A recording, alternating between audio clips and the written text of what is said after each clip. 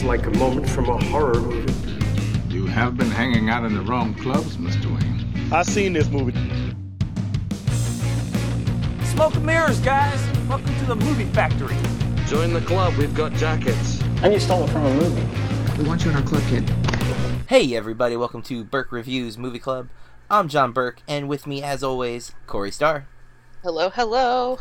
And we are here our second week of August 2019, and we are in the theme Originals. This is where we watch originals of movies where we've seen the remakes, but never the source material. And for this week, we're going to be talking about Infernal Affairs from 2002. We'll get more into that later in the episode. But if you've never listened to the podcast before, we like to talk about what's been going on in our lives and getting into what we've been watching before we get into our review of the feature film of the week. So with that, it's a big day today that we're recording this. Corey, you want to tell the listeners what day it is? Guys, it's John's birthday! It's my birthday! Yay! That's right, folks. We're recording on August 7th, the day I came into this world, 37 years ago. So I'm getting a little up there in the old age bracket, but you know, this is a year I'm taking care of myself. I'm going to the gym and whatnot and losing some weight and trying to get into shape, eating better. I didn't even have a piece of birthday cake today, Corey, because I did have a piece of birthday cake like 2 weeks ago. We celebrated, I think I've mentioned, I don't know if I mentioned it on the podcast or I mentioned it to you, but I'm playing Magic the Gathering again, with some friends and stuff. And, to celebrate my birthday, my wife had one of my friends organize a draft, which is where each player has 3 packs. You open 1 pack at a time, and then you pick 1 card from those 15 cards, and you pass it to the right, you pass to the left the first round, and you pick a card from the next thing, and so on and so forth until all those cards are gone, and then you open the next pack, and you repeat, and then at the end you're left with like 60 cards, and you have to build a 40-card deck, adding mana, which is from lands. Don't want to get too into this, but it was a fun night. Taylor played with us. We had 8 people, and I cheated a little that night. I had a 1 or 2 slices of pizza and a very thin slice of cake, so that was where I got my birthday cake. But I did tonight have a delicious low-carb ice cream bar, mint chocolate chip, and it was very, very good. I liked it very much. I'm glad. Thank you. When you said that you didn't have birthday cake, at first I meant you had it all, and I was really sad for you. I loved baked goods. Well, I was very responsible with my slice of cake. I tried to have a very thin slice, and then I did go to the gym the next day too to work it off. But offset that. Yeah, and nonetheless, I'm being very careful with what I eat. I did have I had a big salad for dinner tonight. It was delicious, which is something I used to never think I would say. I didn't used to. I've gotten now, especially as I've cut out a lot of processed foods, like I'm finding I like more vegetables. I'm guessing I have taste buds now. The salt is dissipated. So I used to not really like tomatoes much in salad. Now I like them a lot in salad. Especially like cherry tomatoes used to bug me. Yes. Bill buys me like a little pint of them every week, and I eat them with my salads, or I'll dip them in a little hummus. I love tomatoes. I like them. And I'm hoping at some point when I get, because I'm doing a version of keto. I'm calling it keto light because I'm eating like the high end on the keto carb allowance. But mainly because I want it to be sustainable, and I'm hoping when I get down to my goal weight to start transitioning into. I probably won't go full like vegetarian vegan, but I want to eat a lot less red meat, and less meat in general. And so I'm excited that I'm actually like enjoying eating so many vegetables right now. I'm also finding I really like spicy stuff now. And it's partly I think because there's so many sauces I can't eat because of like carb count. So like spice is the way to go. Because hot sauce has like no carbs and no calories. It's basically just sriracha. flavor. Yeah, and then even jalapeno peppers, I just really enjoy stuff. Bill will just eat jalapenos whole. So when I'm going to be cooking them, I add like 3 or 4 to my list because Bill does grocery shopping. Wow, so he just eats them. That's crazy. Like seeds and all. Yeah. I'm a wimp. The other night we had forgot to take something out for dinner, and Kathy had to work a double So it's just gonna be me and Taylor. And I texted her and I was like, "Do you want me to buy some groceries and cook, or do you want to get some food from somewhere?" Because like there's we both have to eat carb light. So usually we can find something that we both want that's safe for us. And she's like, "No, I'd rather you cook." I'm like, "Okay." So I went to Publix and I got 2 pieces of salmon. She's never had cooked salmon. She's had sushi and sashimi, so she likes salmon, but she'd never had it cooked. Hold on, what? Yeah, I know. Are you saying what because you thought she had cooked salmon, or? No, because when we went to have sushi last time I came home, she was not having that. She had chicken teriyaki or something. Taylor? Oh, I'm sorry. No, I thought you were talking about Kathy. Kathy's I was like, working what? at Double, so Kathy has no dinner with us. So Taylor. Oh, so Taylor's eating carb light too? Taylor has celiac, so she can't eat gluten. That's right. So it basically is a carb light diet. She does not need to eat carb light, mind you. She is very skinny, but she has to eat carb light. I mean, not carb light necessarily, because she can eat rice and potatoes, but she has to eat gluten free, and so that usually works for me because most places that have gluten free options have a carb light type menu. Like it's a lot of salads and vegetables and stuff like that. So it balances. Yeah. But so I made salmon. I've never seared or like pan seared salmon, and that's what I did for this, which came out really good. I bought Publix has these pre-made like go in the oven like meal apron things. That's what they call them, like apron ready, whatever. And they had potato skins, so it was like, I'm eating carb heavy, so this was like my carb intake for the day. But it was 4 potato skins for like $5, with cheese and bacon on them. So I got that, threw that in the oven, and then they had bacon wrapped jalapeno poppers, pre-made, right? So it was like five jalapenos, stuffed with cream cheese wrapped in bacon. So made those as our sides. Because the jalapeno poppers, the cheese has a couple of carbs in it, but the peppers are almost nothing. And so she tried everything. She tried the jalapeno poppers. She's had potato skins before. Likes those a lot.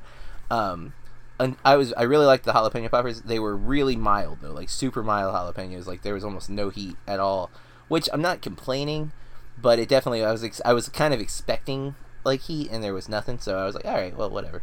But it still was a really good dinner. I think that the cream cheese really like cuts down on that, and they probably took out all the seeds. They definitely took out all the seeds. I could tell that for sure. I had a friend. I still have a friend.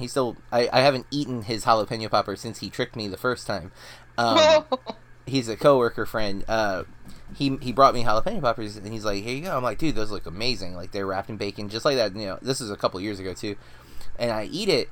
And it's the hottest thing I've ever eaten. Like, at the time, especially. I was, like, dying. And he tells me after... It was a ghost pepper. No, it was a jalapeno. Oh. But he takes the seeds, blends the seeds. Oh, shit! And mixes it into the cream cheese. So the thing that's supposed to cool it down is hot. Oh, no! We established that I'm a wimp. Like, when I'll make, like, Bill and I a little Mexican dinner. And I'll make us a little pot of black beans. And then put cumin in them and... all this stuff, but I only put I chop up a jalapeno and put it in there, but I only put 1 or 2 seeds. So I can't handle it. Yeah. Oh, yeah. That's awful. Yeah. So I've never tried it. I kind of want to try them now because now I like a little more heat. I still don't think I can handle it. It killed me. I was like dying the rest of the day, and I saw him, and he didn't. I saw him after I ate because I ate him during my lunch period. And I saw him, I was like, dude, those were so high. He's like, well, you see, and that's when he told me his secrets, if you will. And I'm like, dude, that's not cool. I almost died. Super spicy. But, yeah, so that was earlier this week. I like cooking stuff and trying new things, and that was fun. Especially because the salmon, I've never, like I said, pan-seared salmon, and now I'm buying that all the time because it was super quick and easy and really, really tasty. Big fan of the Montreal steak seasoning, and I've been putting it, I bought it for steak, but it does say for seafood, so I threw that on the salmon, and it was just perfect.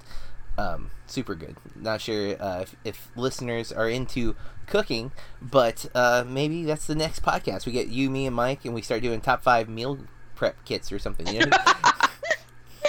How's your week been? It feels long. I have Friday off. And, I'm just... Bill and I are gonna go to the river and just swim and chill. Man River. Sorry. And I just feel like the week is taking even longer because it's a short week. But it's okay. I'm going out with a friend tomorrow for her birthday. Oh, so your friend here, where you're just like not here to hang out. Although you did get me an awesome birthday present. Can I say what you got me? Of course you can. Duh. Corey got me a movie I've wanted to buy since it came out on Criterion, Notorious, the Alfred Hitchcock film. I've not seen it still, but I am a big Hitchcock fan, and it's a movie that I for a while was hard to find, and Criterion released it, and I've wanted to buy it, and have been putting it off, and now I don't have to because my good friend Corey added it to my collection. I mean, I feel like your birthday is very convenient because the Criterion sale ends like a few days before your birthday. I think it ended August 2nd this time. Oh, wow. And Amazon does, it went for a really long time. It went for over a month. Yeah. And so Barnes & Noble's doing that, and then Amazon will kind of mirror it. Their movies will be like a couple dollars more, but it's fine because we get free shipping. Yeah, the free shipping and the 2-day shipping at that. Yeah. And it is like $2 more. It's not quite half off on Amazon's sale, but I think they're probably calculating in the shipping cost of Barnes & Noble. And also, if you're lucky enough to live near Barnes & Noble, you can go and browse. But my closest one is literally an hour and 20 minutes away. I went for a critic screening, though, to that area, so I went to the Barnes & Noble, and I was very sad to see they've condensed their DVD and music section into, like, one rack. What? It used to be a big corner, and now it's one rack, basically. One big rack, and then, like, a couple of sales racks adjacent to it, and I was so concerned. They did still have the Criterion films, but it was definitely a lot less, and it was very, very tight. So it was hard to, like, flip through them because they were, like, packed to they were so full. Like, you had to take one out in order to actually flip through them. And I had, like, 3 or 4 in my hand, and I ended up putting them all back because I was like, I really shouldn't buy anything right now, and I was being responsible. And it's not fun to be responsible, although you don't feel guilty afterwards, so I guess it balances out. But, And let's be honest, we both buy things and we still wait a long time to watch them, so... Yes, I literally just watched Broadcast News like a week ago, or 2 weeks ago, and I bought that last year during the Criterion sale. So, and I still have Mulholland Drive, Brazil, and the Something Without a Face. I always forget the name of that movie, but Something Faceless, something like that. That I bought last summer, have not watched. And then I bought The Magnificent Ambersons when it came out during the second Criterion sale, and I still have not watched that. So, yeah, you're completely right. We are notoriously bad at buying things and then sitting on the shelf waiting. So we could most likely wait another year for the sale, or 6. Usually they do 2 or 3 a year. Yeah, they do one right before Christmas. I think in like November to December. So yeah, and maybe things will be better financially where I can afford to buy 2 or 3 movies. I really wanted to get the Jackie Chan 2-pack. It was Super Cop and Super Cop 2. And they did, like, that's what I really was looking for that, because I already had gotten Notorious Criterion? from you. Yeah, they just released it on Criterion.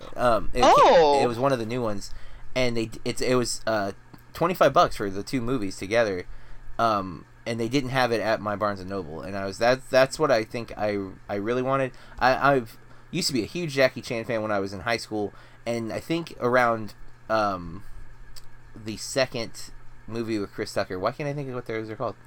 Rush Hour. When Rush Hour 2 came out, I think I started to, like, lose interest in Jackie Chan, where he became he started kind of becoming a parody of himself in the U.S. movies. And that's when you start seeing, like, he does the nanny movie where he's, like, the kid's nanny. I don't remember what the movie's called, but it's every action hero ends up in that one film where they have to take care of children. Like, Vin Diesel has the pacifier, The Rock has the tooth fairy, Arnold Schwarzenegger had Kindergarten Cop. This was Jackie Chan's, like, okay, now you gotta do the kid comedy.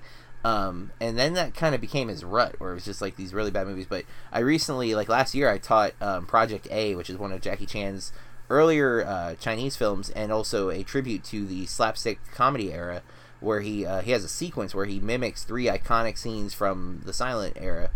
And it really restored, like, my love of him as a filmmaker and as a martial artist, and specifically his Chinese films, where he had a lot more control over the film itself. And so this Criterion set I really, really want. If they had it, I probably wouldn't have had the self-control to not buy it. So I think I lucked out, and I'll hopefully get it around Christmas time. But I don't know how we ended up on the Criterion talk again, because I think we did that a couple of episodes ago. Oh, because I asked about my birthday present. So thank you for my birthday present. You're so welcome. And I think we recorded on Friday last week, if I recall correctly. Yes, we did. So that leads us to getting into what we've been watching since the last time we recorded. We haven't had too many days here to watch anything, but have you seen any other movies besides Infernal Affair? So I'm old, and we don't talk about that a lot, but I like to be home. And Bill kind of sprung it on me Friday night. I've been harassing him about taking me to see Once Upon a Time in Hollywood. And then I told him that I told you that I was just gonna have to get another husband, I guess. So he's like, let's go. I bet they have a 10 o'clock show, and it's 9:30, you know. And I'm just like, oh hell. They had a 10:15 showing, so we went. 3-hour movie. Yeah, and I didn't even have to get up and use the restroom once. That's amazing. That is. Yeah, Bill's like, I have to go. Like, runs out of the, like, whatever to go to the restroom. But I really liked it. I read an article, I think, on Variety that had, like, kind of intertwined interviews with Tarantino and Sharon Tate's sister. And it just made me love... Is it Margot Robbie or Robbie? I have been saying Robbie, and I feel like I heard that. I'm not 100%. I say Robbie too, and then I'm like, maybe that's not right. It has 2 B's. But anyways, it just made me appreciate and love her performance even more. Love Brad Pitt so much in it. And then Leo's good too, but They're both great. Yeah, but there's just something about Brad Pitt's character that I just, like, loved so much, even though maybe I shouldn't have, but I did. Definitely questionable. Tarantino throws some things out there. We won't say anything about the movie for spoiler reasons, but yeah, there's some definite questionable elements to his character that leave you kind of like, I really like him, but should I? Yeah. Also, I sent you the new Netflix list and saw some real good stuff coming, like the Rocko's Modern Life movie, Invader Zim movie. Bill will watch those with me too. Of course, the new season of Stranger Things came out, I think, last month. There's going to be another season of Peaky Blinders coming out, so I went ahead and reactivated my account. And I just finished like an hour and a half before we recorded. Maybe about an hour. I finished Stranger Things, and I was ugly crying. Oh, man. Yeah, don't say anything, because that's definitely I'm not going to. It's real good, though. But have you, I feel like everyone feels the way that I do. That you just love all of these characters so much. You know, I just feel like personally invested in them. Yes. Whenever I hear someone who doesn't like the show, and I haven't met too many, like, day-to-day people... But other critics I've heard, like, really bash this show, and I can see what they're saying, and, like, I never like the argument when there's like, well, there's other things that do the same. Like, yeah, okay, like, that's going to happen. Like, there's only so many things you can do, and every once in a while someone will... so many stories. Well, even just, like, ways of telling the story. There's eventually you run out. Someone will innovate, for sure. Somebody will come up with something new eventually, but it doesn't mean we don't get new content for a while, and... it's still different actors, and they get to do it slightly differently, and they get to pay homage. And yes, there's a lot of commercials built into this, like the Coca-Cola in this season is kind of ridiculous, but it's also really funny. But I feel like that must have been how it is, like the new Coke. Probably. It doesn't make it not product placement, but you're not wrong. It can do both. Like there's a difference between having random products just surfacing, zooming in on an Apple computer. Sorry. Yes. And again, that's not saying Stranger Things doesn't do that also, but I enjoy the show a lot. I thought season 2 had dragged a bit, and there was like the episode where 7 meets her friends, not 7, 11, 7-11, where 11 meets her friends, and they're like not her, you know what I mean? You know, episode I'm talking about where it's like random people. And, yeah, the like homeless. Yeah, kids. It just deviates from the show, and then it doesn't come back at all in season 3, so it even becomes more of a waste of our time in season 2. But I feel like she just didn't have her place, and I feel like sure, then but it doesn't make that episode function. You know what I'm saying? Like, yeah, I um, guess. it still felt like it dragged. But season 3, I really enjoyed season 3. You know, we don't want to get in spoilers, but we binged that on 4th of July, so it's been a while since I watched it. But And I don't know about you. Like, I know that you don't necessarily like synthy 80s music, but I don't even understand why they have a skip intro at the beginning. Well, it's not even at the beginning. You get like 2, 3, 4, 5 minutes of the beginning of the show, and then it does like the intro with the music. And I just think that it has the best music of any show I've ever seen. yeah, It's just so. it definitely is a great example of the 80s synth scores. And I you're not wrong. I don't love them all the time. I do love the Stranger Things one though, and I like a lot of Carpenter's stuff. I don't like. I need to revisit It Follows. I think I may have been too harsh on it going I love into It Follows. I also think listening to it, I had like stereo headphones on when I watched it.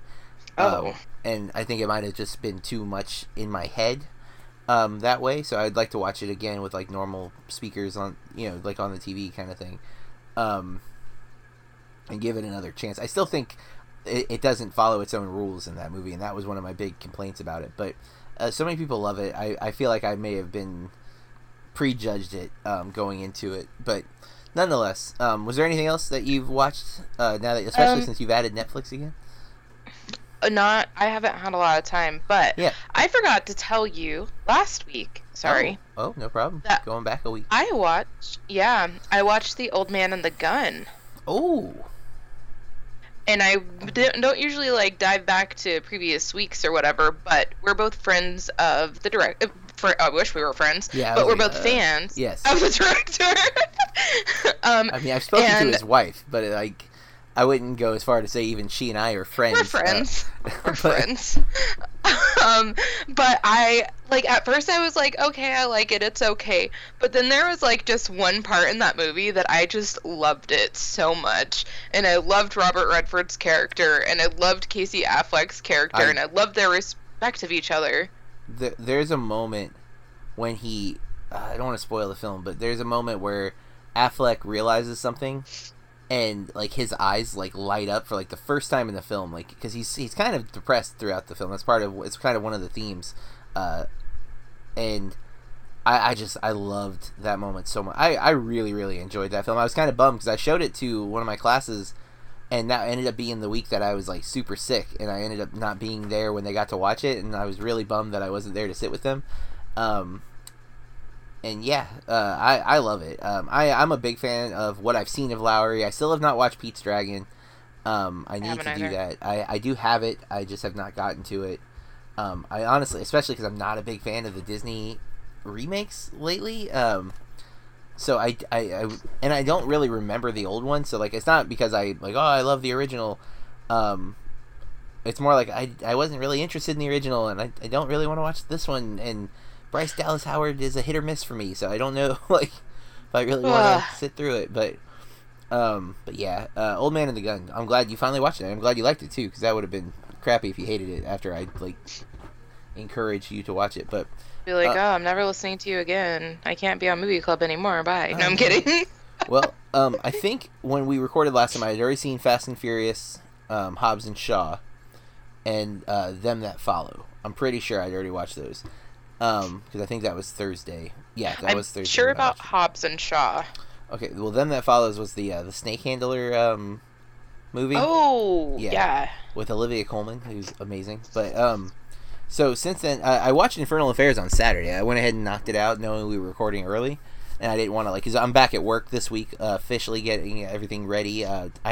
Tomorrow's going to be a crazy day because we have orientation at 3 to 8 o'clock. Tomorrow being now past when you hear this, listener, but so I'm going to be there. We're allowed to come in a little later, but I'm still gonna I got to get up and I got some stuff to do, and I have a few extra jobs that I need to do for the school. That isn't like my normal part of my job. It's like, for me, it's normal because I do a lot of graphic design stuff and I do a lot of video editing and stuff for the school, and I have to do both of those things tomorrow on top of like the normal work day. But that said, I wanted to make sure I knocked it out, didn't run into any problems. But then Sunday, Kathy and I ended up taking a date day and going to driving about an hour, but going to see Top Gun in the theater for the retro cinema, and super fun. I hadn't seen Top Gun in its entirety till about 3 years ago. I think I watched it the first year of Burke Reviews, and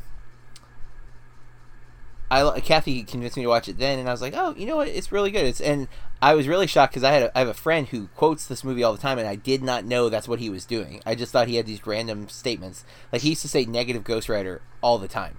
No clue that was a Top Gun reference until like 3 years ago. But I still, when I watched it at home, and I paid attention to it, but I knew I wouldn't have given it 100%. Like, it never happens at home because, like, the dog might nudge me or something. You know what I'm saying? Like, I'm going to look away. So going to the theater to see it was cool, and especially the sound, because that movie's sound is so important. Like, just the sounds of the jets, but the soundtrack itself, it was really cool seeing it in the theater, and it was pretty packed. And of course, there's hype because Top Gun Maverick trailer dropped a couple weeks ago, and so everyone's really looking forward to the sequel next year. So it was cool seeing it in the theater, and then the next day. I've mentioned many times that I'm into this podcast called Blank Check, and I just completed the Michael Mann miniseries with them. They've been doing the Michael Mann. They just finished that series, and so the next director they're doing is the name I'm gonna always butcher. I just cannot get it right. Hayao Miyazaki, who is most famous as the Studio Ghibli filmmaker, and he's a filmmaker I've wanted to get more into. We've watched. I think just My Neighbor Totoro on the podcast, and I've seen Spirited Away before him, but that's basic. Oh no, and Grave of the Fireflies I think he's attached to as well, or at least Studio Ghibli is, and we did that for the podcast. But they're starting his miniseries, and so I own 4 of the Blu-rays, and I wanted to get a jump on it. So I tweeted at Griffin Newman and David and the Blank Check Twitter, asking, like, are you doing the full filmography? Because, like, they did Spielberg, but they cut Spielberg into his second half of his career because Spielberg has such a big thing, and they did it when he started DreamWorks. He's one of the first filmmakers to start his own full studio, and so they did the DreamWorks years. And so I wasn't sure if they were going to do all of Miyazaki's films because it's a lot. Like, it's a massive filmography spanning, like, 30 years, you know? And sure enough, he responded, and they're doing the full thing. So I started with technically it's his, I think, third film, might be his second film, Nausicaa and the Valley of the Wind. Because I'm at least a week ahead. Like, the new episode won't drop until Sunday, and usually they do a buffer episode between directors. So they'll do like a director's miniseries, then they'll have like a one-off where they'll just pick a random movie. Usually their producer Ben picks a movie he loves, and that's what they'll review for that week, and then they get started on the next miniseries. So I'm giving myself a little bit of buffer. But Nausicaa, the Valley of the Wind is a movie that Mike first brought to my attention. Mike Sanchez, who does Top 5 Movies with us. It came out in 1984. It's one of the earlier Studio Ghibli films, as I mentioned, and it is great. I kind of put it on in the background. A lot of times when I watch the Blank Check films, I watch them in the background, so that, because I'm not looking to review it, I'm looking to listen to a podcast about it, right? So I don't necessarily have to give it all of my attention. This one pulled me in and made me give it all of my attention. I watched the dub version, and at one point I'm listening to a character, I'm like, I'm pretty sure that's Shia LaBeouf, but this movie's from 1984. Come to find out, the American dub is from 2005, so it is Shia LaBeouf. And all the voice actors are more modern for the dub version because of that. But yeah, I loved it. I highly recommend it. If you have access to it, check it out. I bought it on Blu-ray a while back. I have Castle in the Sky, Howl's Moving Castle, and Princess Mononoke to watch on Blu-ray. And I ordered. I don't know how good it's going to be, Corey. I don't usually buy things off eBay. I took a chance here. I got a DVD box set, 17 Studio Ghibli films. Whoa. DVD, not Blu-ray, which is disappointing. I'm pretty sure it's going to end up being a bootleg. I don't know for sure. It doesn't say it's a bootleg. Like, I did not intentionally buy a bootleg film, but it was $20. So right away I'm skeptical, right? Because every Blu-ray is $20 basically. So I'm like, and free shipping. and I'm supposed to have it on the 13th. So I'm like, this sounds way too good to be true. But he has a lot of positive reviews. I'm very hopeful that this is like legit, or it's at least like maybe it's like a bootleg version, but it's good quality. I don't know what I'm getting, but that was the cheapest option I had to get as many of the Studio Ghibli films as I could. So I'm trying it. If it doesn't pan out, because a lot of them aren't available digitally either, so like you kind of have to get physical media. And again, the Blu-rays are like $15 to $20 a pop. I don't have that to follow along with the podcast, even that I'm like going weekly with it. So I'm hoping this box set thing will pan out. But that's enough of the Blank Check Nausicaa thing. But the last movie I watched last night, and it's because I'm listening to the James L. Brooke miniseries they did about a year ago. But I'm catching up with the podcast. I've only been listening for I guess I've been listening for several months now, but I'm still getting through back episodes and stuff. But the James L. Brooke movie I watched last night is one I kind of had skipped because of when it came out. Like, I was not interested in the Adam Sandler dramedies that were coming out in 2004, but I watched Spanglish last night for the first time. That stars Adam Sandler, Tia Leone, Paz Vega. It's all right. It's got some moments. It's not as good as his other movies. Like, especially when you look at James L. Brooks' career, it's really crazy because he starts with Terms of Endearment, a movie that we talked about. And yeah, I love that movie. Then he does Broadcast News, a movie that you desperately need to see. It's amazing. It might be one of my favorite rom-coms of all time. And I am a big rom-com fan, so that says something. And then he does a musical that I have not seen because it was not easy to get a hold of. So and also I heard bad things, so I was like, well, why bother?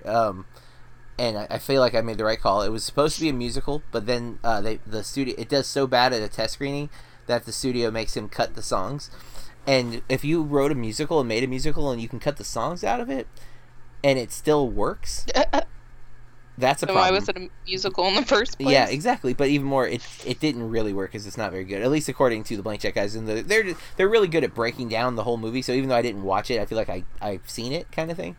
But then they did As Good as It Gets, which I had seen, and I still really remember. Like, I saw it when I was in high school, and I still remember that movie. It had a big impact on me when I was there. It was the first time I'd ever heard of OCD, even though it's misrepresented in that film. It was like such a jarring idea that it always stayed with me. And Jack Nicholson and Helen Hunt are both so good in it. And then so Spanglish is where I'm at, and it was on Netflix. It's not now, but I actually got it really cheap used. I think I got it for like $2 at FYE now, like less than a month ago, knowing that I was like listening to this podcast and I was gonna have to get through the James L. Brooks. I also have to start watching the Ang Lee movies, the Brad Burr films that I've not seen. So I'm finally gonna watch Iron Giant, which is one I've been putting off for a long time. Oh my god, I always forget that you haven't seen that. Yeah. It came out at a time when I didn't like cartoons, and I've just never been interested in it. To be honest, I need to rewatch it because I haven't watched it since 10th or 11th grade. Well, I will be watching it here in the next couple of weeks. I have to find a copy of it. I thought I owned it, and apparently I don't. So, and I've seen it at Walmart in the bins before for like $5 or whatever. I just gotta go hunting for it and hope they still have it in there because it's like $10 digital, and I don't, I might buy it, but I'd rather get it physical if I can. But that's what I've been watching. I've watched a few episodes of Psych, and I've been now that I'm back into magic, I can't help but I've found several YouTubers that I'm really interested in with their magic related content. So I've been watching way too much YouTube, more than I have since I stopped playing Magic 3 years ago or so. So yeah, that's what I've been watching. We need to get into our review of Infernal Affairs, though, because we've run a little longer than normal. Let's get into the stats. The reason we picked this film, or the reason I picked this film, is because this is the original for The Departed. Martin Scorsese does The Departed in, I think, 2006 with Matt Damon, Leonardo DiCaprio, Jack Nicholson. Sorry, don't know where I went there. And Mark Wahlberg, who actually I think is nominated for supporting actor for that movie. The Departed is beloved here in the States. Infernal Affairs, it was brought to my attention by a friend that this was the original, and I bought it 3 years ago, and I've been meaning to watch it and haven't got to it, and this original theme made the most sense. So I don't know the country of origin for sure, I don't want to be racist, of course, and say the wrong country of origin, so I am looking to see if it says it. Please say it somewhere. IMDb. Country of origin, Hong Kong, so China. Is a Chinese film, and stars Andy Lau, Tony Chi-Wei Leung. I'm so sorry, everybody who likes these people. Anthony Chow Sang Wong, Eric Zhang, Kelly Chen, Sammy Chen, Edison Chen, Sean Yu, Elva Hazao, I think. Oh, I double-clicked on her. And Chapman Toe. We'll stop there. Directed by Andrew Lo Wei Keung and Alan Mack. Alan Mack wrote it. And then, of course, Scorsese would, take it and make it a lot longer. This movie is 1 hour and 41 minutes. I think The Departed's 2 hours and 20 minutes. And I will say, we found this last week with The Thing from Another World and The Thing. I'm going to make comparisons to The Departed in this movie. And I want to point out a couple of things. I went through a stint in my life that I'm regretful of now when it comes to my film viewings. I avoided anything that looked sad because I was just like, life's sad enough. I don't need movies to be sad. I totally disagree with that now. But when I was in 2000 to 2010, that was kind of my attitude. I avoided a lot of crime movies. I had not ever seen The Godfather until 2016. And I had never seen The Departed. Now, the thing is, Corey and I buy a lot of movies that we don't watch. We had a whole month dedicated to those movies, right? I feel like it should just be every year. Yeah, it should just. It's essentially what this podcast really is, anyways. But yeah. several years ago, I think it was probably 2007 or so. I was a member of Columbia House. Do you remember those? Yeah. Or, the mail order movie service. Well, I had forgot CDs. I did DVDs at the time, but I had forgot to send the I don't want the monthly selection back. And it was The Departed. So I've owned The Departed since 2007, 2008 or something like that, right? And I never watched it until I was doing, I started Burke Reviews. I finally was like, I'm going to watch this movie. And I went through a lot of DiCaprio films, because that was when The Revenant was coming out, when I started Burke Reviews. And so I was like, I did a whole week of DiCaprio films that I had never seen. And there was a lot. I'd never seen What's Eating Gilbert's Grape all the way through. I had never seen that. I never saw Catch Me If You Can. I'd skipped a lot of DiCaprio, partly because, as I think I've mentioned in discussions of Titanic, I was a little jealous of DiCaprio because he was the heartthrob when I was in high school. And how can I compete with that guy? I had nothing on him. So, I can't be like, oh, you like DiCaprio? Well, how about a piece of Birkenfield? It wasn't an option. So I'm out of here. I cannot handle you. Well, so for a long time I was very resentful and avoided his movies. Plus, Basketball Diaries made me uncomfortable as a teenager because, he masturbated on a roof. I wasn't down with that. So I avoided a lot of his films. I finally watched The Departed. So I have not seen The Departed but one time in my life, and I've not seen it for 3 years. So my comparison to it will be much less than I did with The Thing, which I've seen several times. I still, though, remember enough of The Departed. And one thing I will say, while I don't usually encourage a film to go long, I do feel like Scorsese's film allows a lot of the content of the story to marinate a little more, and you're able to kind of really be invested with a little bit more with the characters because things are moving a little slow. There's a few, the opening of this movie jumps through time so fast in Infernal Affairs. You're just okay, here's this thing, and then this happens, and I'm like, wait a minute, hold on. Made me a little anxious. Yeah, it made me really anxious, right? Because the music and the editing is really fast. It's not a complaint, but I have a complaint. Okay, go for it.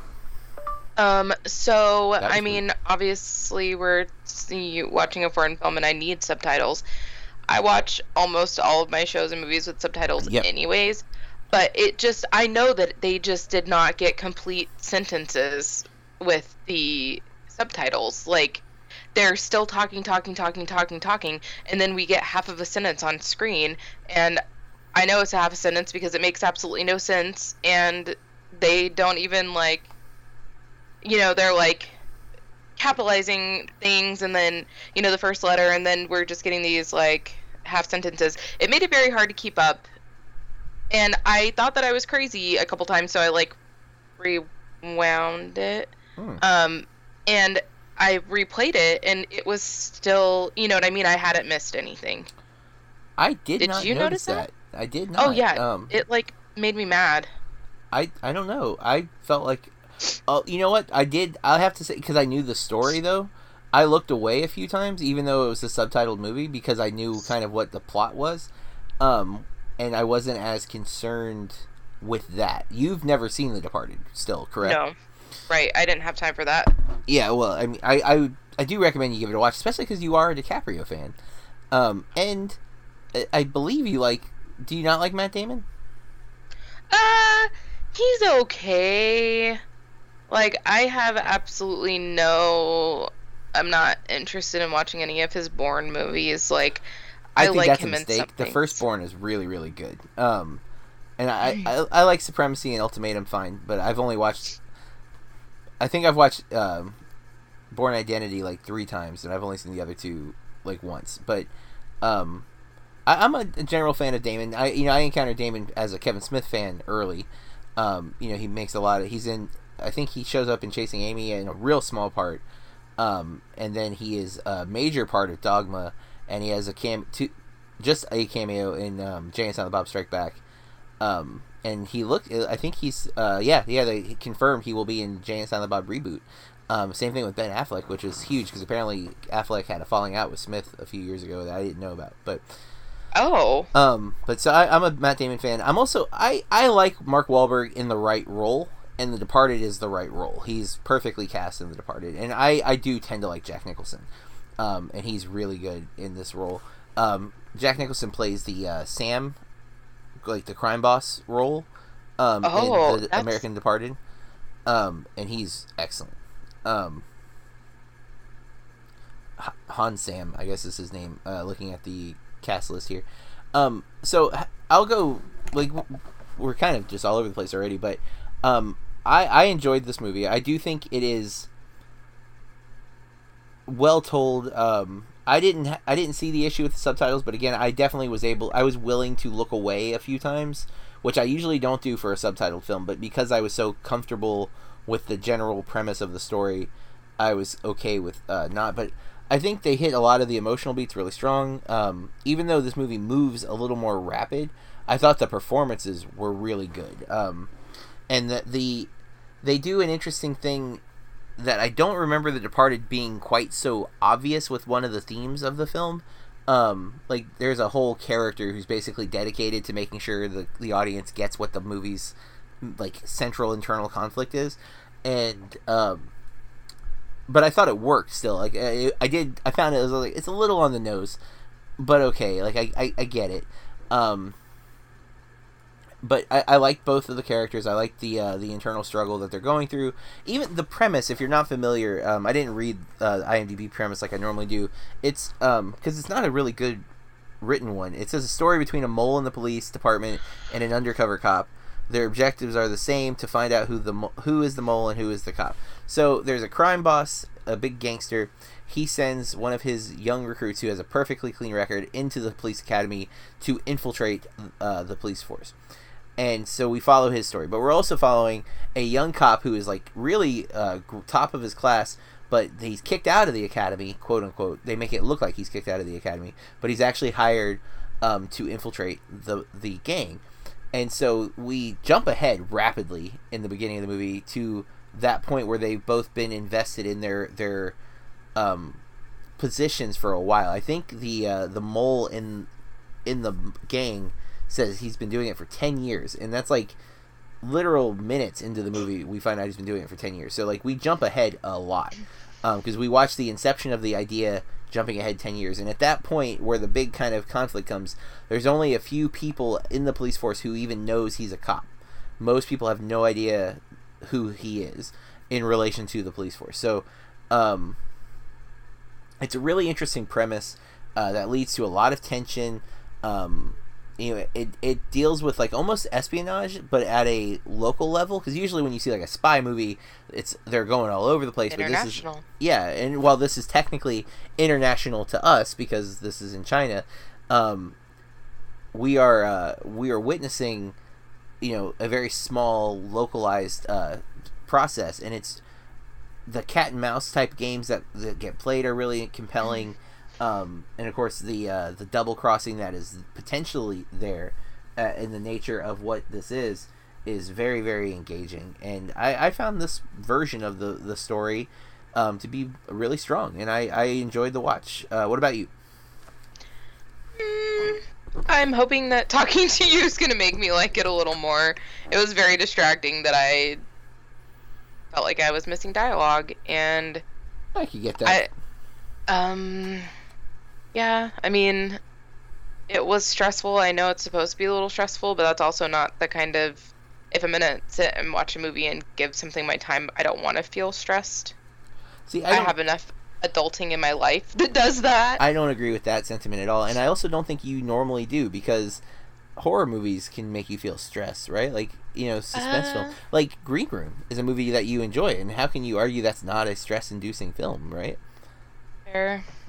So I don't feel like I watched that a lot, and to be honest, I don't feel like scary movies are really stressful. I guess that depends on what triggers the stress or anxiety, but like, you haven't seen Crawl, right? No, not yet. I really want to. I really enjoyed Matt from what I watched tonight.co.uk. Yeah, I saw he reviewed He it. also liked it a lot. We're going to be doing that review on BAMP here in a couple of days. But that movie was super stress inducing. Like, I would say I was more stressed. It did make me jump a couple times, but I was on edge through a lot of that. And they're in the water, like, so that can. Well, and right now we're not like in a real flood, but our like community is underwater. Like, so much of our grass is like underwater because it's been raining every day, and the grass just can't absorb anymore. So, like, we basically have a swamp in our front yard. And I was driving home from getting my salad, because I got a salad from Zaxby's, and there was I think it was a catfish meandering down the road. Like, oh my god, what? Yeah, I had to like swerve around. It was definitely a fish, and it's walking, and I'm pretty sure catfish can do that if I'm not mistaken. So it was something like that.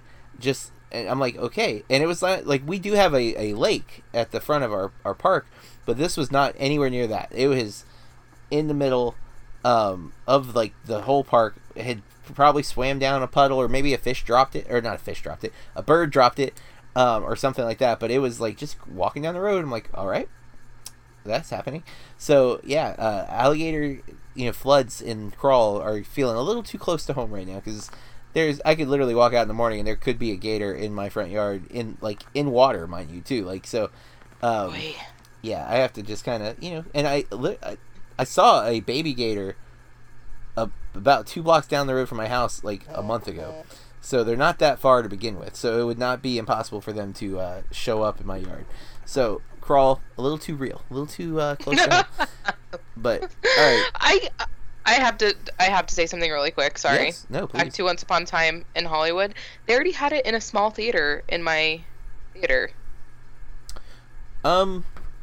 Yeah, it's not a blockbuster type of movie. It's Tarantino's films have never been. I mean, he's gonna make money. He has a huge fan base, obviously, but his movies are uber violent. They are a lot of bad language.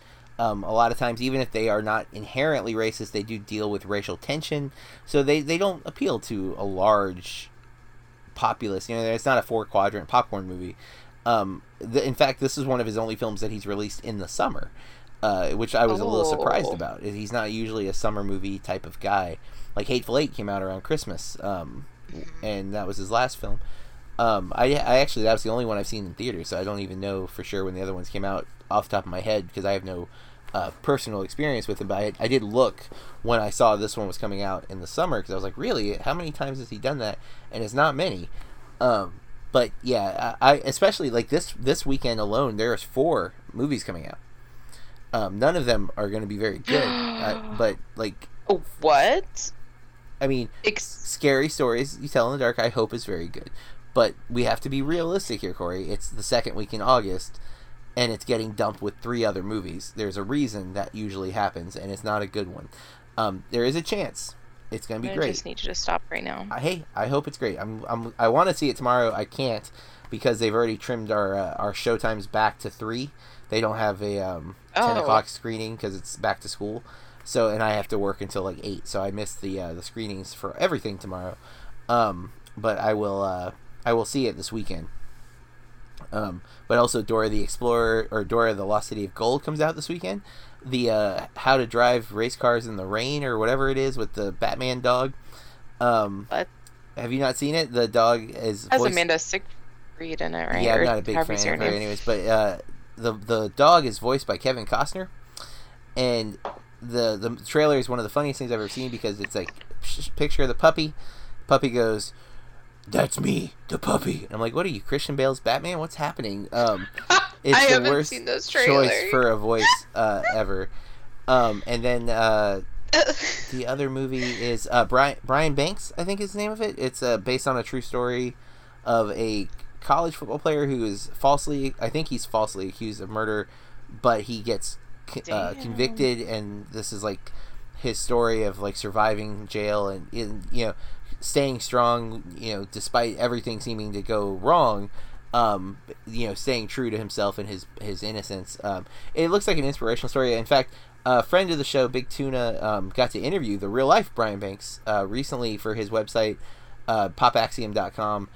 So go over there, check out. He's got a lot of interviews going. I don't want to say any other ones. I think that one's already out. So, but he's got some other stuff popping up there. So check it out. And that movie again comes out this weekend with those other three we mentioned. But unless you want anything else spoiler free, let's get into spoilers, and we'll wrap up this review of Infernal Affairs. Nope, guys. From here on out, we're going to talk about this movie in great detail. You've been warned. Now, we did watch this. I don't think I mentioned we watched this on Vudu. It is available digital, but I think I bought the Blu-ray with the digital copy. Like, I think it was with the digital copy because I have it digital.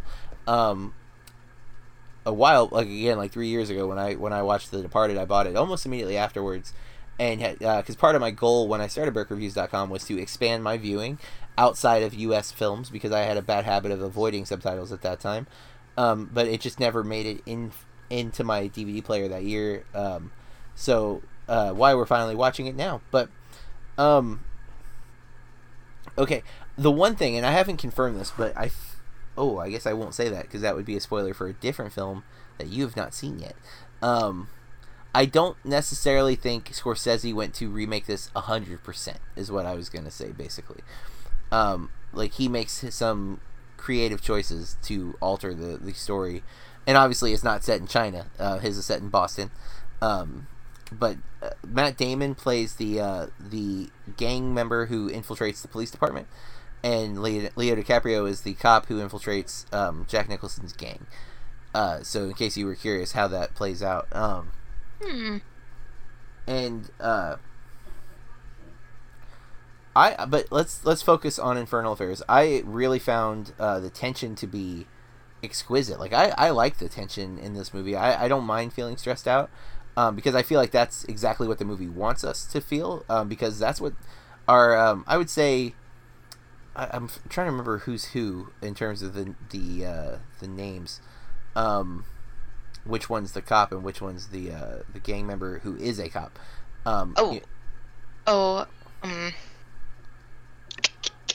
Yeah, see, I think Jan was the guy who infiltrated the gang, and I thought his name was Lau. Yeah, I think it's Lau who infiltrated the police department. Okay, so yeah, you're right.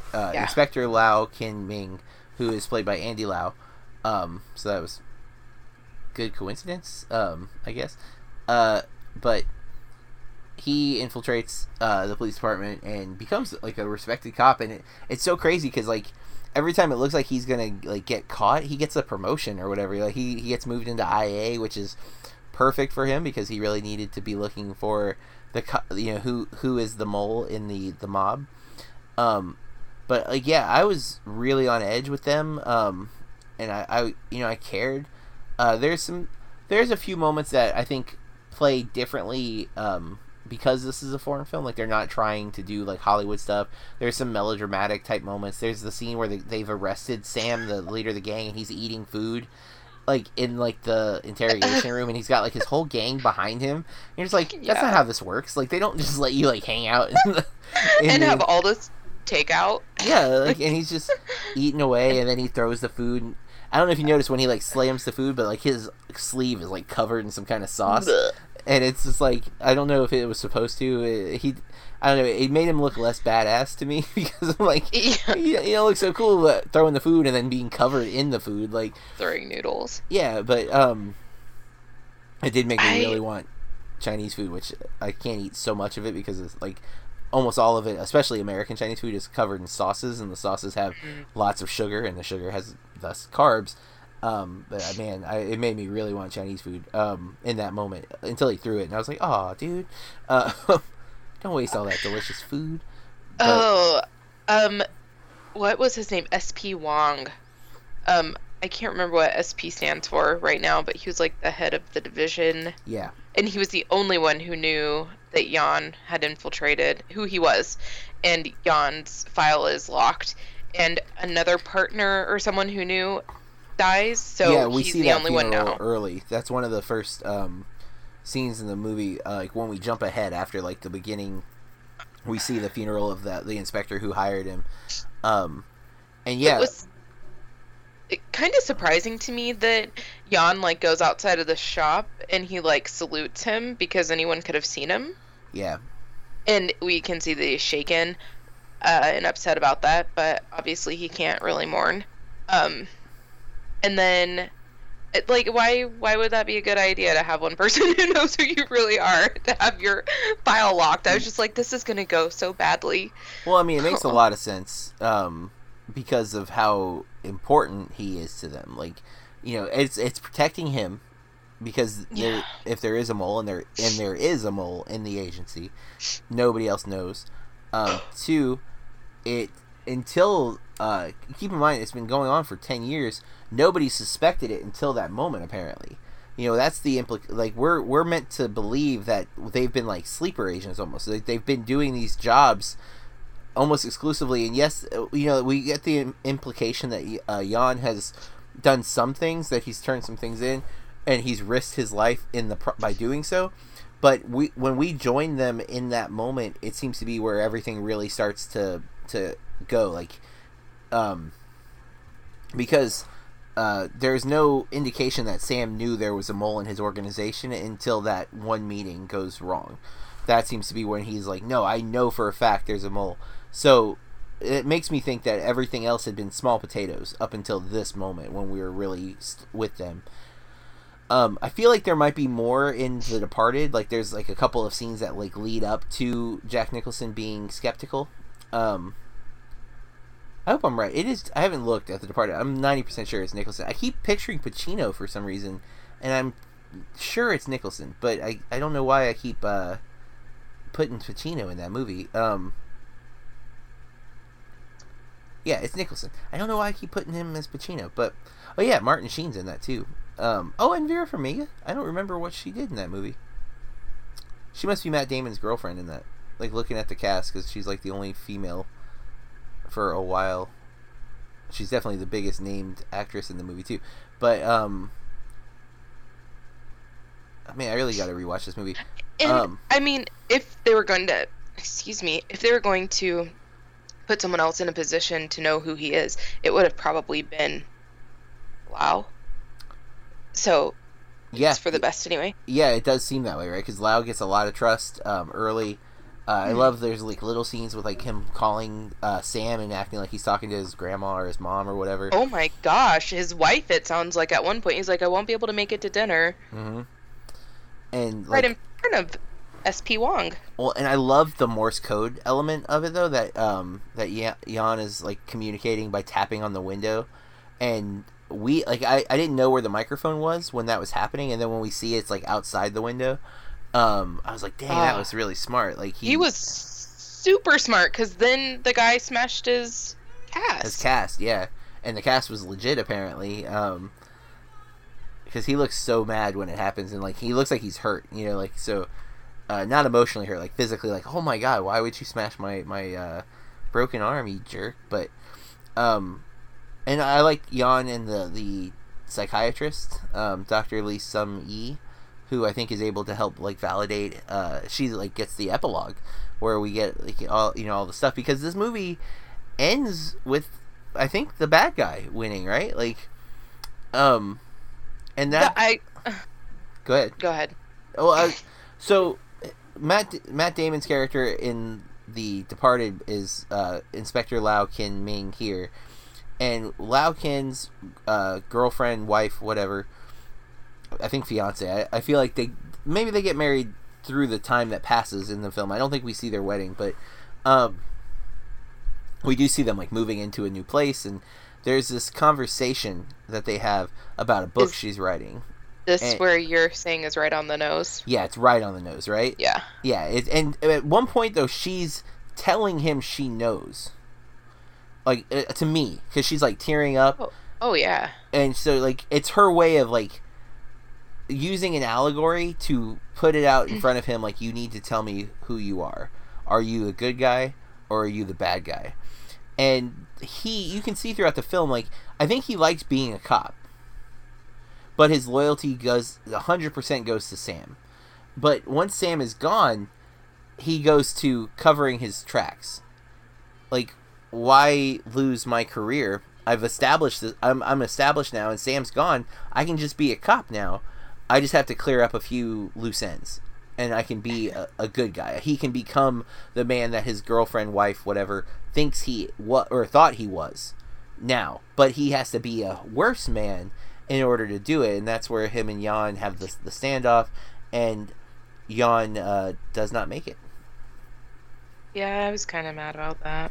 Yeah, it's upsetting. And that's the interesting thing, because technically the good guy won, right? Because he's a cop, Jan is a gangster, and while Jan is we know he's an undercover cop, we are also told that Jan's had to break the law many times to prove his cover.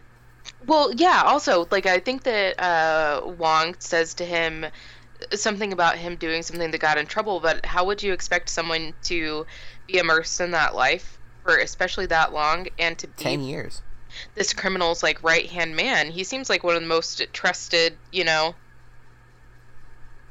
whatever. Yeah, for sure. He's definitely, like, a lieutenant at the point we join him in the film. How would you expect him to not be murdered, and to keep his cover without doing some of those things?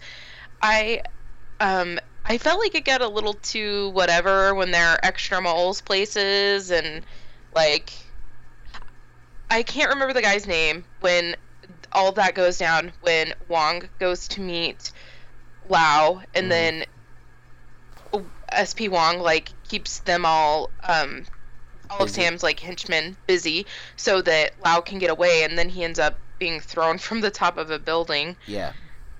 And there's, like, gunfire and stuff, but the guy who's driving the car that Jan gets into, I was confused, because all of a sudden he's, like, dying and shot in the stomach. Yeah, I was also confused. I rewound that part because I could not figure out what happened. I was like, hold up now. How did he die? Because it seemed like, because it starts in the middle of a busy city, and then they're, like, out in the countryside, so it doesn't make any sense to me that if he was shot there, that he would have lasted that long without Jan knowing. And that he said that he covered for him. If Sam knew, then he would have killed him. That he wasn't present at whatever he said he had to go to his masseuse. Mm-hmm. Yeah, like he covered for him, thinking he covered for a friend, but actually did cover up the mole. I still don't know how he died. That part really throws me off. Because he's got I know how he died. He's got what appears to be a bullet wound in his heart. But he had time to do, like, a whole monologue and drive the guy away. So yeah, I don't know where the bullet came from. Because he wrecks all of a sudden, too. Like, even the wreck felt jarring. I was like, wait a minute. I don't know what's happening right now. No. He's, like, a little, all of a sudden, off the road. Yeah. And then he has, like, a really sad... he's in the movie quite a bit. But it's still, like, a big monologue for, like, a side character. Like, it's a long bit of talking he gets to do. That is my you had the issue with the subtitles. My biggest complaint was that death. I did not understand how that guy got shot or when he got shot. Like, I was like, did he just get shot? Did someone, like, snipe him? I don't understand what's happened in this moment. And then when we find out that, is it Inspector B is also a mole, and then he kills Jan, and then Lau kills Inspector B. Yeah.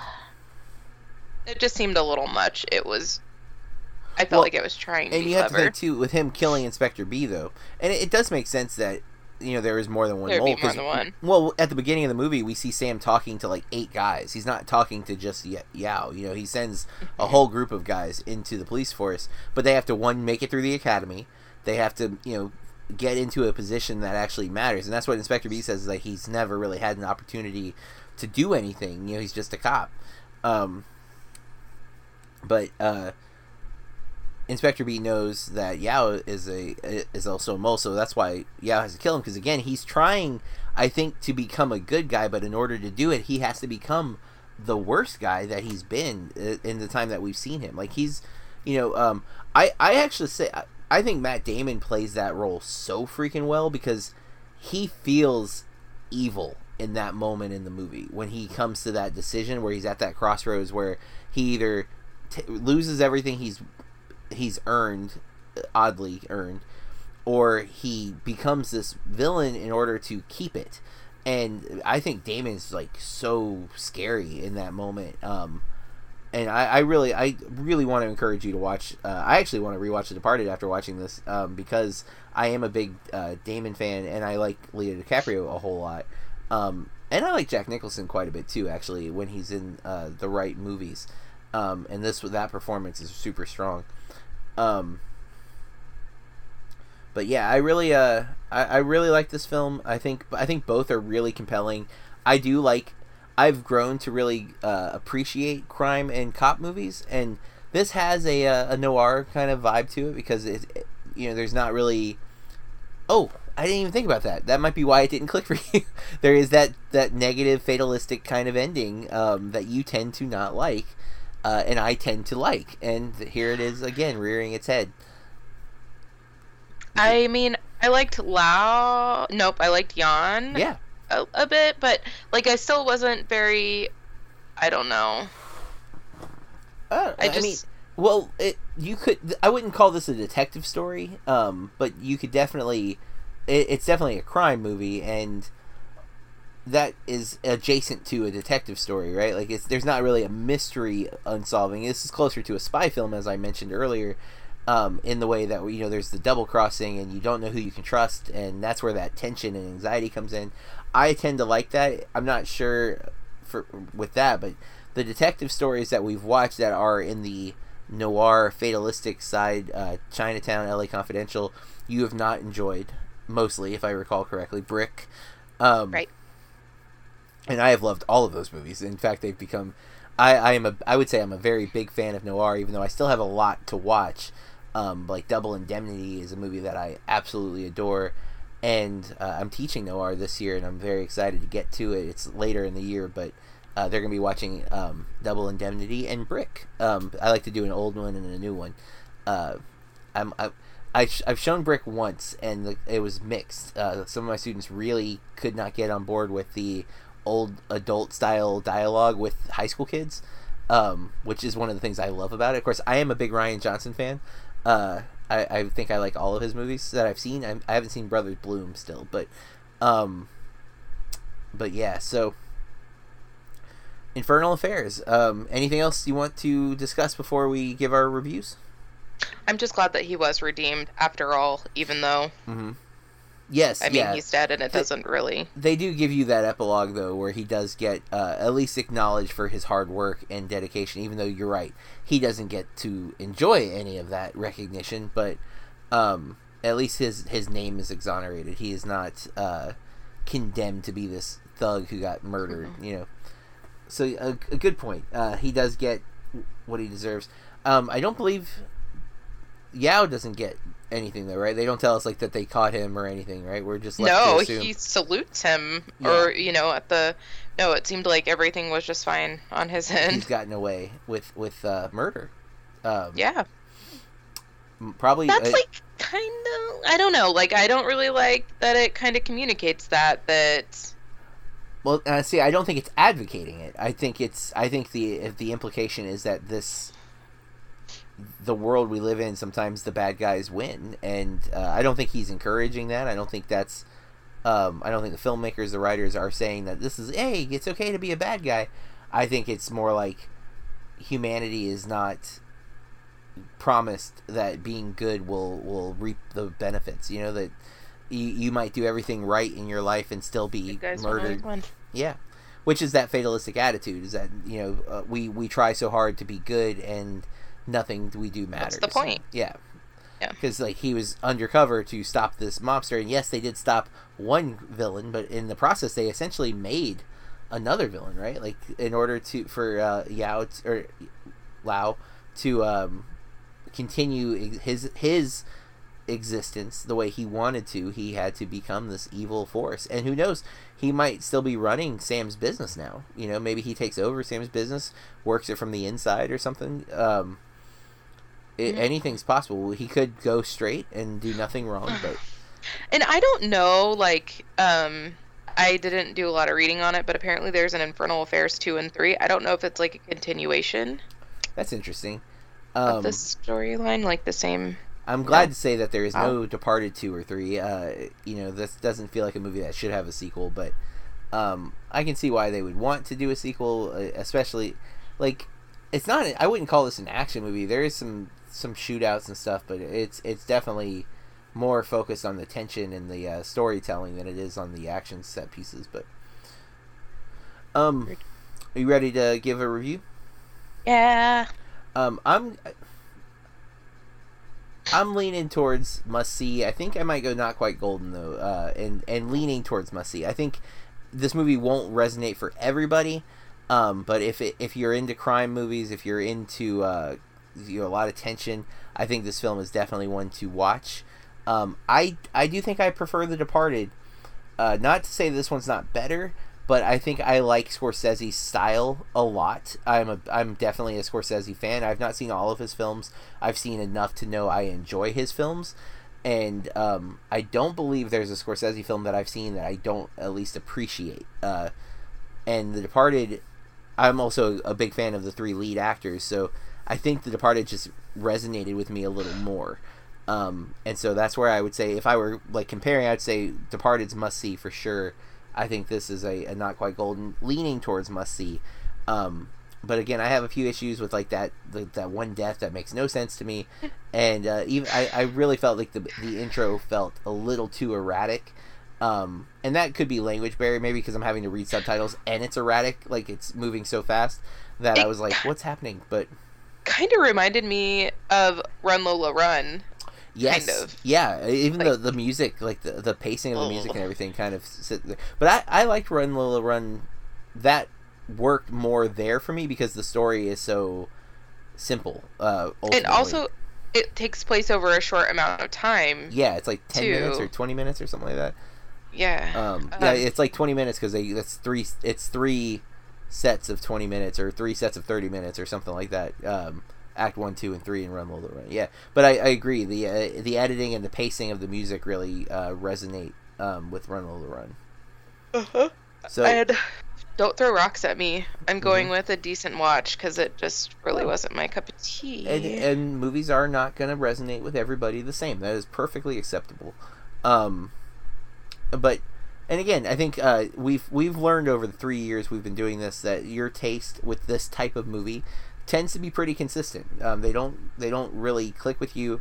You don't like the fatalistic negative type endings of these movies, and I can't make you. That's just the way it is. It works for me. I think maybe that's the cynic in me, and it kind of appreciates films that do this. Plus, so many films don't do this. So many films do give you the happy ending that when one like this exists and it's done well, I really appreciate them a lot. So I think that's completely acceptable. Fair.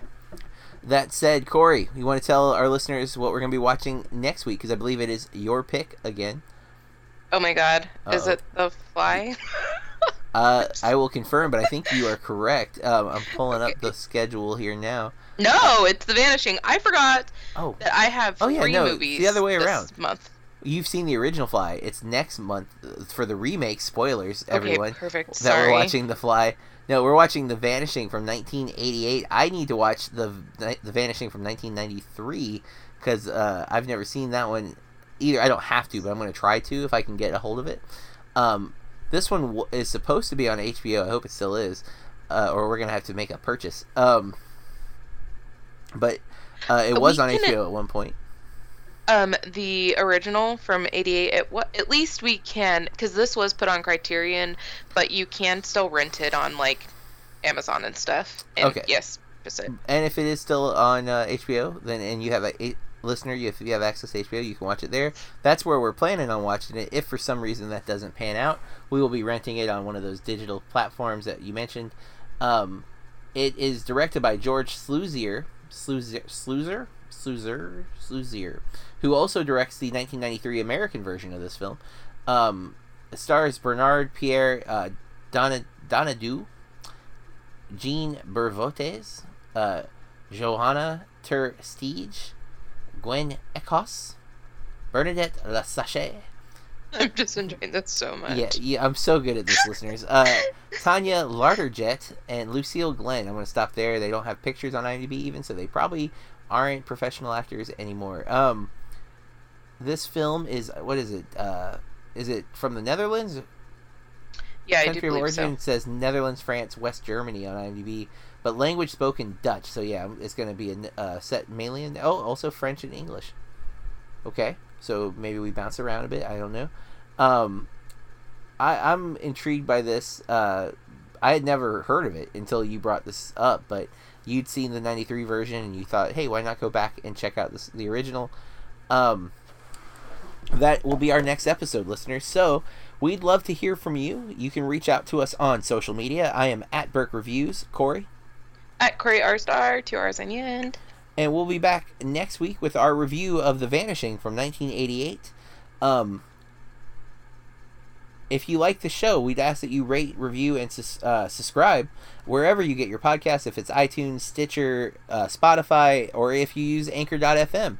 In fact, if you do use Anchor.fm to listen to our podcast, that is our web host, or our podcast host, you can actually call our show, leave a voicemail, and tell us what you think, and maybe, just maybe, we'll include you on a future episode where people can hear your thoughts.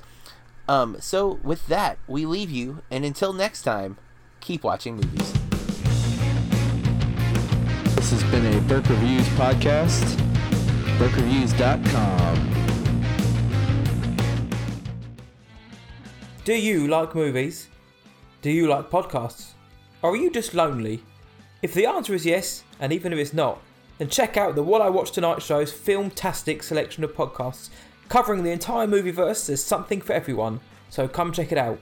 More details at whatiwatchtonight.co.uk or from all good podcast providers.